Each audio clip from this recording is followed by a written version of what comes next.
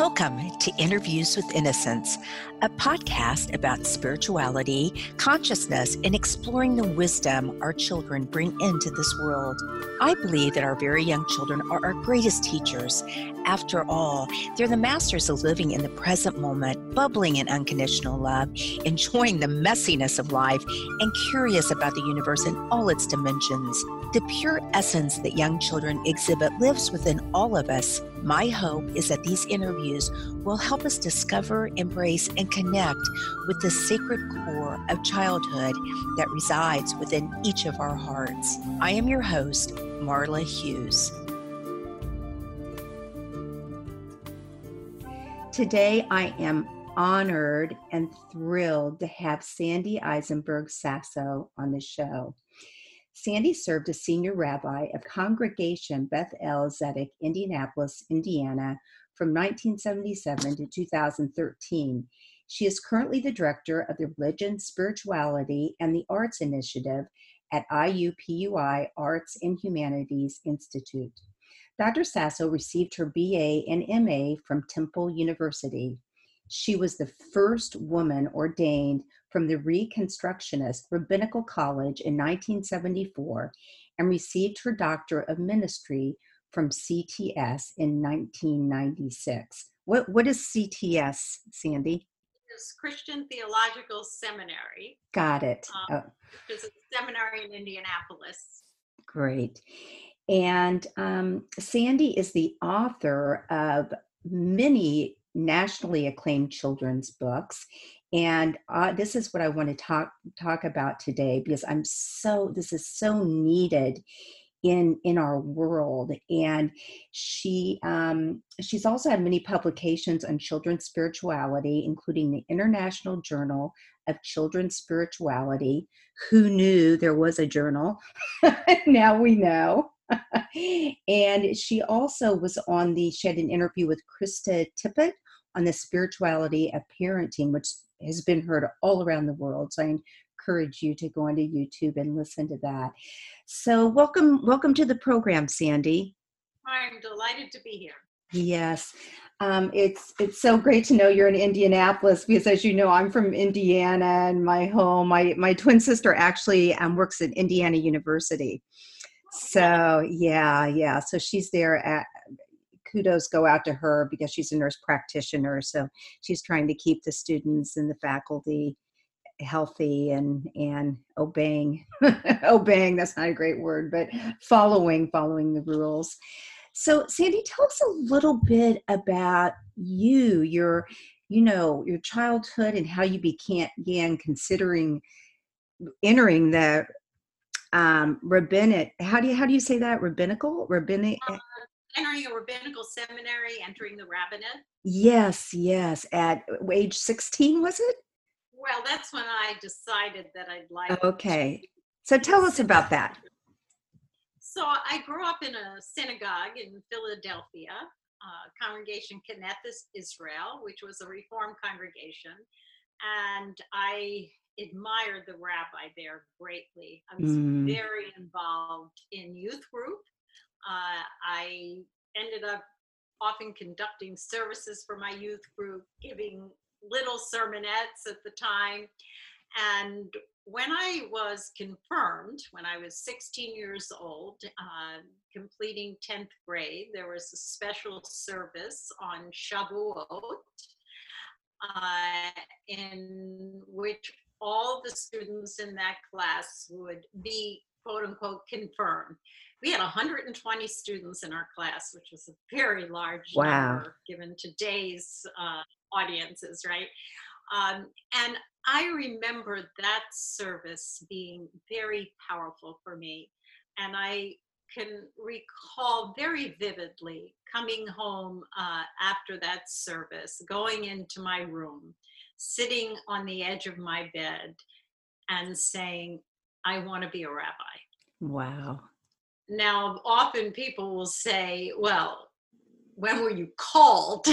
And I often don't think of myself being called from outside, but I certainly was being called from inside. Something was really happening internally, spiritually, that was pushing me to consider this. Yeah, that's beautiful. And I think that most often those messages that when you're called from within, that's when you know it's the real thing, when you just feel that. So you've written all these like wonderful children's books, and I'm really intrigued by your interest in how you got involved, how you became involved in working with children.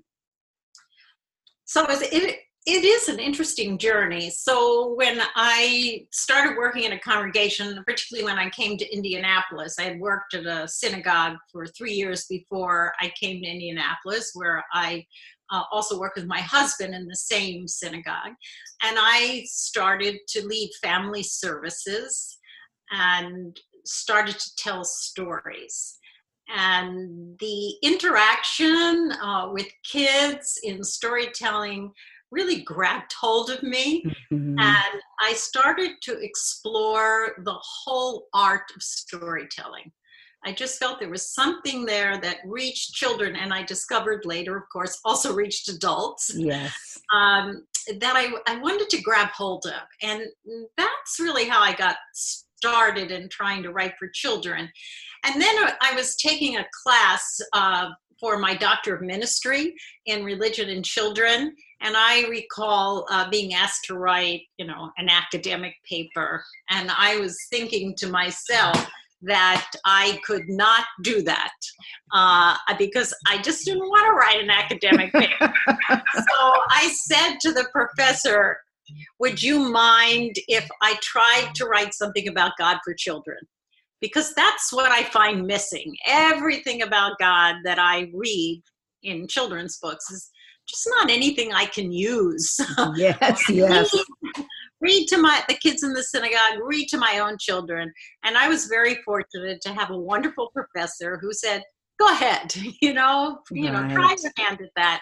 I'd never written a children's book before. And so I wrote this story, which is called God's Paintbrush. Yes. And of course, it took many, many years. So 6 years later, it became my first children's book. Wow. And I love that book because it's so interactive that you're actually asking children to draw things or talk about things. So tell us about that a little bit. What you say you like love to storytell, but it's the conversation, and maybe gives a couple of examples of what's opened up with, young children when reading your books. So actually, God's Paintbrush began before the assignment with a story about my own daughter, who was 5 at the time. And I recall her coming home she was going to day camp, a Jewish day camp in Indianapolis. And she came home one day with a picture of a lovely looking grandfather figure. And I said, oh, that's just lovely. Could you tell me, something about the picture? And she said to me, oh, yes. You see, they asked us to draw a picture of God. And she looked at me and, here I am, a woman rabbi talking Right. about Jewish feminism all the time. And she says, don't worry, Mom. I know God's not a man, but at first I gave them a blank page and they said I had to draw something, and this was the only thing I could think of. So at first I was impressed, a blank page. She knew you couldn't actually draw God as a Right. figure, and she had this abstract thinking. And then I thought, that's ridiculous. I mean, she's 5 years old. And when she had to conjure up a concrete image of transcendence or the divine, all she could come up with was this great grandfather. And that's what made me think about creating a different way of talking about God. And could we provide other colorful images that would be good for children to explore where or when God is in their lives. Right. So the book is a series of vignettes that talk about finding God in the everyday experiences of a young child, like learning to ride a bicycle for the first time, like a friend moving away from town, like getting lost in a big department store. And how do we find God in those places? And I don't really give the answers. I ask the questions. Right. So after each vignette, there is a question, and that question is meant to encourage a conversation about the divine transcendence, God in your lives. And I have to say the best part of the book that children say they like, the best part has to do with the questions. Yes. Because they want to have a conversation. I had a parent once tell me I wanted to rush through bedtime and I was reading God's Paintbrush, so I decided to skip the questions. And my daughter said, "No, Dad, ask the questions." I love it. Kids really want a conversation, and we shy away from that conversation, either because we think they can't understand concepts as big as God, or because we really don't know what we believe. Yes. And so we're not going to chance it with our kids. Right. I know you said in an interview that I listened to that many times adults are scared that they won't have the answers, but you don't need the answers. You just need to be willing to explore the questions. I love that with the children. It's beautiful. So how do we nourish the spiritual lives of children? And with this said, I also love that you use the term, it's just not Judaism, it's spirituality. It's for all children. And I just so needed, and I just love that. So how do you suggest that we nourish the spiritual lives of children? Well, I'm going to answer by saying first we have to nurture our own. Yes. And until we can get in touch with what gives meaning to our lives, what nourishes our souls, what we mean by the spiritual life, it's really hard to share that with children. And I'm going to give you an example. When I went to my first children's spirituality conference, quite a number of years ago, and we were asked to do an exercise. We were told to be quiet for a few moments, go find a private space, and think of the first time we had an experience of the divine. And I was a bit resistant, because I wanted to make a list of how do you nourish the spiritual lives of children. One, or five. And, I'm thinking I'm wasting my time by coming. But I followed directions, and I must say, I pulled up a memory that was deeply meaningful for me, and that helped me understand what it meant to nurture children's spiritual lives. So the experience had to do with my dad. We used to go down to the Atlantic Ocean, Atlantic City, outside of Philadelphia every summer, and we would rent a home, and we would spend days on the beach. My father would only come on the weekends because he worked in Philadelphia during the week. And I used to love to play in the waves until one day I was toppled by a large wave, and I felt the pull of the undertow. And then I became afraid of the ocean. So he would come down on the weekends, and he noticed that I no longer went to play in the waves. I just stood on the edge. Right. This was not necessarily such a friendly place, I thought. And he didn't say a word. He just picked me up in his arms, and he carried me over the waves until I felt secure enough to be able to go in the water again. And that, to me, recalling that experience taught me more about God than all my theology textbooks.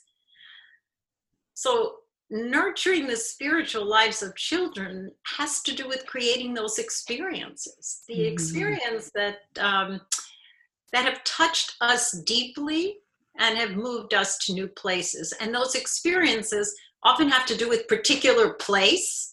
Like I can still see that beach. They have smells. I can still smell the salt water. They have taste. I still taste the vanilla custard that we used to get at the time. Yes. The sounds of the ocean. I mean, all of these pieces go to creating these experiences.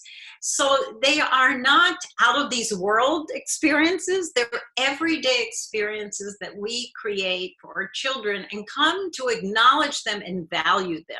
Yes. It took me a long time to recall this because nobody ever told me these stories. But if we can help kids acknowledge these experiences and help create those times for them, then we are touching a deeper part of their lives. Right.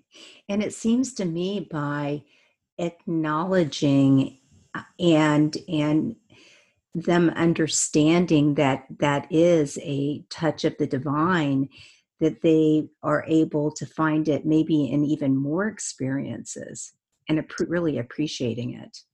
So I think, so there are, you can also speak of other elements that go into nurturing spiritual lives. And one, of course, is storytelling. Yes. Tell us powerful stories that touch a deeper place in them and having conversations about those stories. So if we can tell stories, we help our kids grow up. Right. And the other thing is also participating in rituals, because rituals enable us to stop and take moments that become familiar and routine, that say not all time is the same.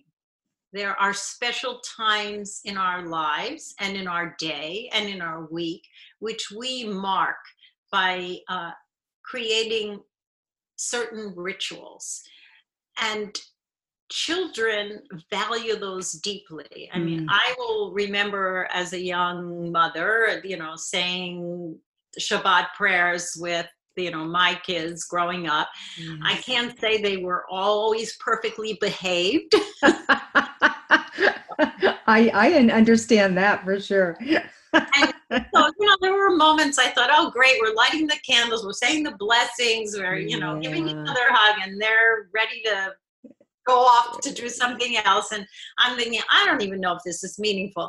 But later, like, for example, when my son went to college, the first Shabbat he was away, he called and said, can we light the candles together? Oh, that's beautiful. Don't always know the impact of what you do.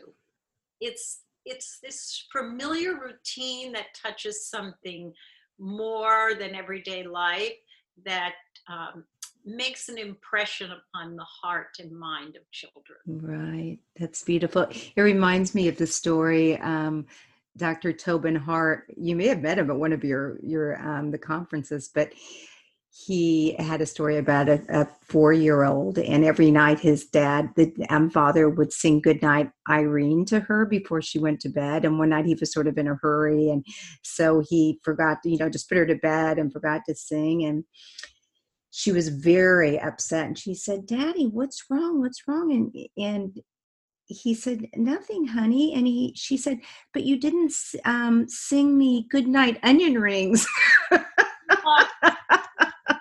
That story just really touched my heart. I agree with you so much about storytelling. I'm also a storyteller. I've taken some classes in storytelling, and I used to make up stories all the time for my kids, and to teach them things, to share things. So I'm going to give you another experience that relates to that. So we happen to be talking right now in a time when we are all in quarantine. Yes. So this past Shabbat, I was, one of my kids lived in town with grandchildren, and the other lives out of town. And on that Friday night, we all got on a Zoom call to light candles and say the blessings together.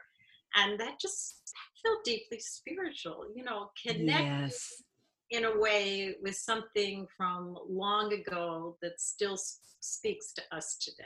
Absolutely. So important. And And I think that many people are losing that, and hopefully we'll remember now how important those things are, especially in light of everything that's going on in the world right now. So, well, that's, I just love that. And I know you said once again in one of your interviews, when you were asked the question about nourishing the spiritual lives of children, you said it's really happening when no one else is looking. What do you do when you see a homeless person? What do you do when you see a sick animal? How do you or we treat others? The children are always looking, and that's how we, as you said, the way we live our lives. Also, Beautiful. I would add having time for quiet. Mm-hmm. Our world is noisy. If it's not noisy because people are talking, it's noisy because there are sounds coming off the computer and the internet, and we rarely have time to be still. So I'd like to talk about one or two of your books. We've talked a little bit about God's Paintbrush, and I know that you came out last year with the story of And, A-N-D, and I read that that actually had something to do with your life, that it kind of, but I've noticed a theme in a few of your books that talks about, which is very interesting, talking about this right now with the world where it is, the importance of us celebrating one another's diversity. It doesn't matter if we're different or if one person's, well, just different, that we're all in this together, and we need to recognize that. So what book would you like to talk about? Oh, that's so hard to say. Discuss, but I'd love to say something about and Okay. about a few others. I mean, I so where did I get this idea from? I was teaching actually a class with artists on the story of Cain and Abel, and I came across a commentary to that story, which said the mark that God put on Cain's forehead to protect him after he had killed Abel was the Hebrew letter Vav, which is the letter is also a word, which is and. And I thought, wow, is that extraordinary? I mean, to put the word and on Cain's forehead. Right. And I'm thinking what God wanted to say was, it is not just about you. It's about you and your brother, right? Aren't you? Yes. Am I my brother's keeper? And everyone else. And it's a sign that we are all connected. And what we do to one person impacts on all of us and, in fact, the world. And then, I'm researching the word and I find that it's the most common word in the Bible because it always starts, and God said. And so I think this is really powerful. And it's about our need to connect to one another and to understand that even if we don't realize, we are connected. So how could I tell a story rather than write a piece of philosophy? And it occurred to me that I could talk about different shapes and how different shapes, if they would come together, could build something even grander. So in this story, there's a square and a triangle, both of which sort of yell at each other and says, oh, you're terrible, you're missing. And the square says the triangle, you're missing a side. And in the end, Anne comes along, puts them together, and a square and a triangle make a house. And many houses make a neighborhood. Nice. The one I particularly love is there's an oval and a line. And the oval and the line come together and they make a note, a musical note. Beautiful. And notes make a song. And so it's all about shapes that are very different in appearance than each other. And they're fine alone. I mean, they have their own integrity. But Yes. what happens when they come together? What do they build and what can they build? And I felt this was a good way of telling a story to kids, which they could also learn shapes and build things Yes. from shapes. And they could also talk about what it means to be with people who are not like us and what Right. we might be able to do together. Mm. And so this And was a great story for me to write. I had so much fun with it. yes. So what are the greatest lessons the children taught you, the ones that you've read the books to and in all of your teaching? Well, perhaps I can give you some examples that Yes. I will love examples. that answer. So I remember one time reading the story of one of the vignettes in God's Paintbrush, in which I talk about God being an echo, like what's an echo? And how are you like God's echo? And I remember a young girl, elementary school, raising her hand and saying, an echo doesn't have to be a sound. And I thought, wow, Wow. she understands that the way in which we reflect the divine is not only how we speak, but also how we act in the world. And I thought Right. that was a big philosophical jump that I felt very, very, I was delighted by. Yes. And so I also have another book called In God's Name, in which the story talks about people calling God by different names Hmm. depending on their particular place in life. So, that's someone who's nursing a baby calls God mother. Somebody who is imprisoned, calls God the one who brings freedom. Someone who plants in the earth calls God creator. Someone who's lonely calls God friend. And when I would read that book, I would often ask both children and adults to take a few moments and to find the name for God that feels closest to them. Mm. Because often we just use names that we've heard, like, Lord, King, Right. Adonai, ruler, and they don't really relate to our lives. So I had many powerful experiences of people telling me their names for God that I felt were prayers. Also learned that children um, can offer me a new perspective. They have this extraordinary sense of wonder and surprise that as we get older, we lose. Hmm. And by being with children, you recapture that in very powerful ways. You sort of find that piece of the child that's still within you. Um, Absolutely. And that's so much of what this podcast is about, finding that, remembering. So, what do you think these beautiful lessons teach all of us about God and the power of love? Well, it reminds me of a Hasidic, a brief Hasidic story where a rabbi says to his disciple, "Where is God?" And the disciple says, "Oh my God, that's a ridiculous question, Rabbi. Isn't the whole earth full of God's glory?" And then the rabbi says, "God is wherever we let God in." Oh, wow.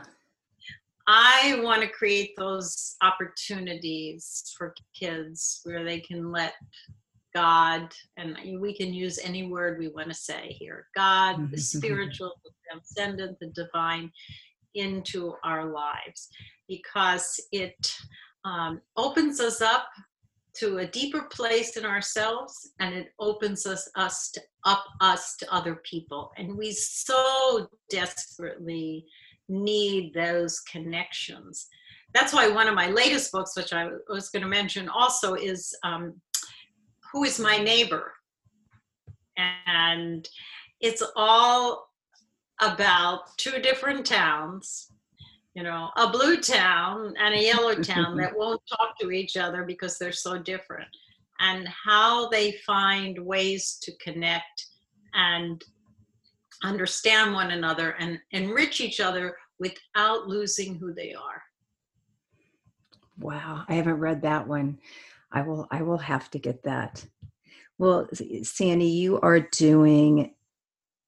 just doing amazing work. I love it. And especially in today's world, our children need it more than ever. We need it more than ever. Everyone does. So I want to thank you from the bottom of my heart for you coming on the show, and just for these beautiful stories that you're sharing with the world. So thank you. Well, it's delightful to be here. Thank you for this opportunity. Absolutely. And if people want to find you, how would they do that?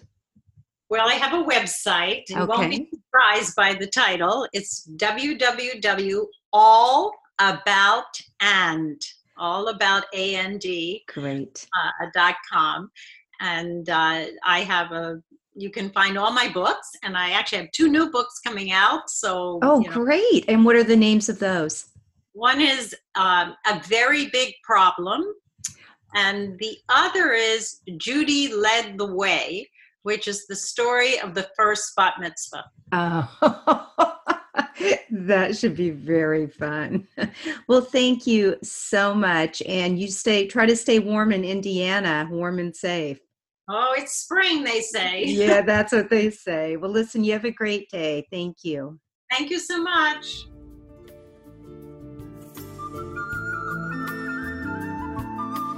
Thank you so much for listening in today.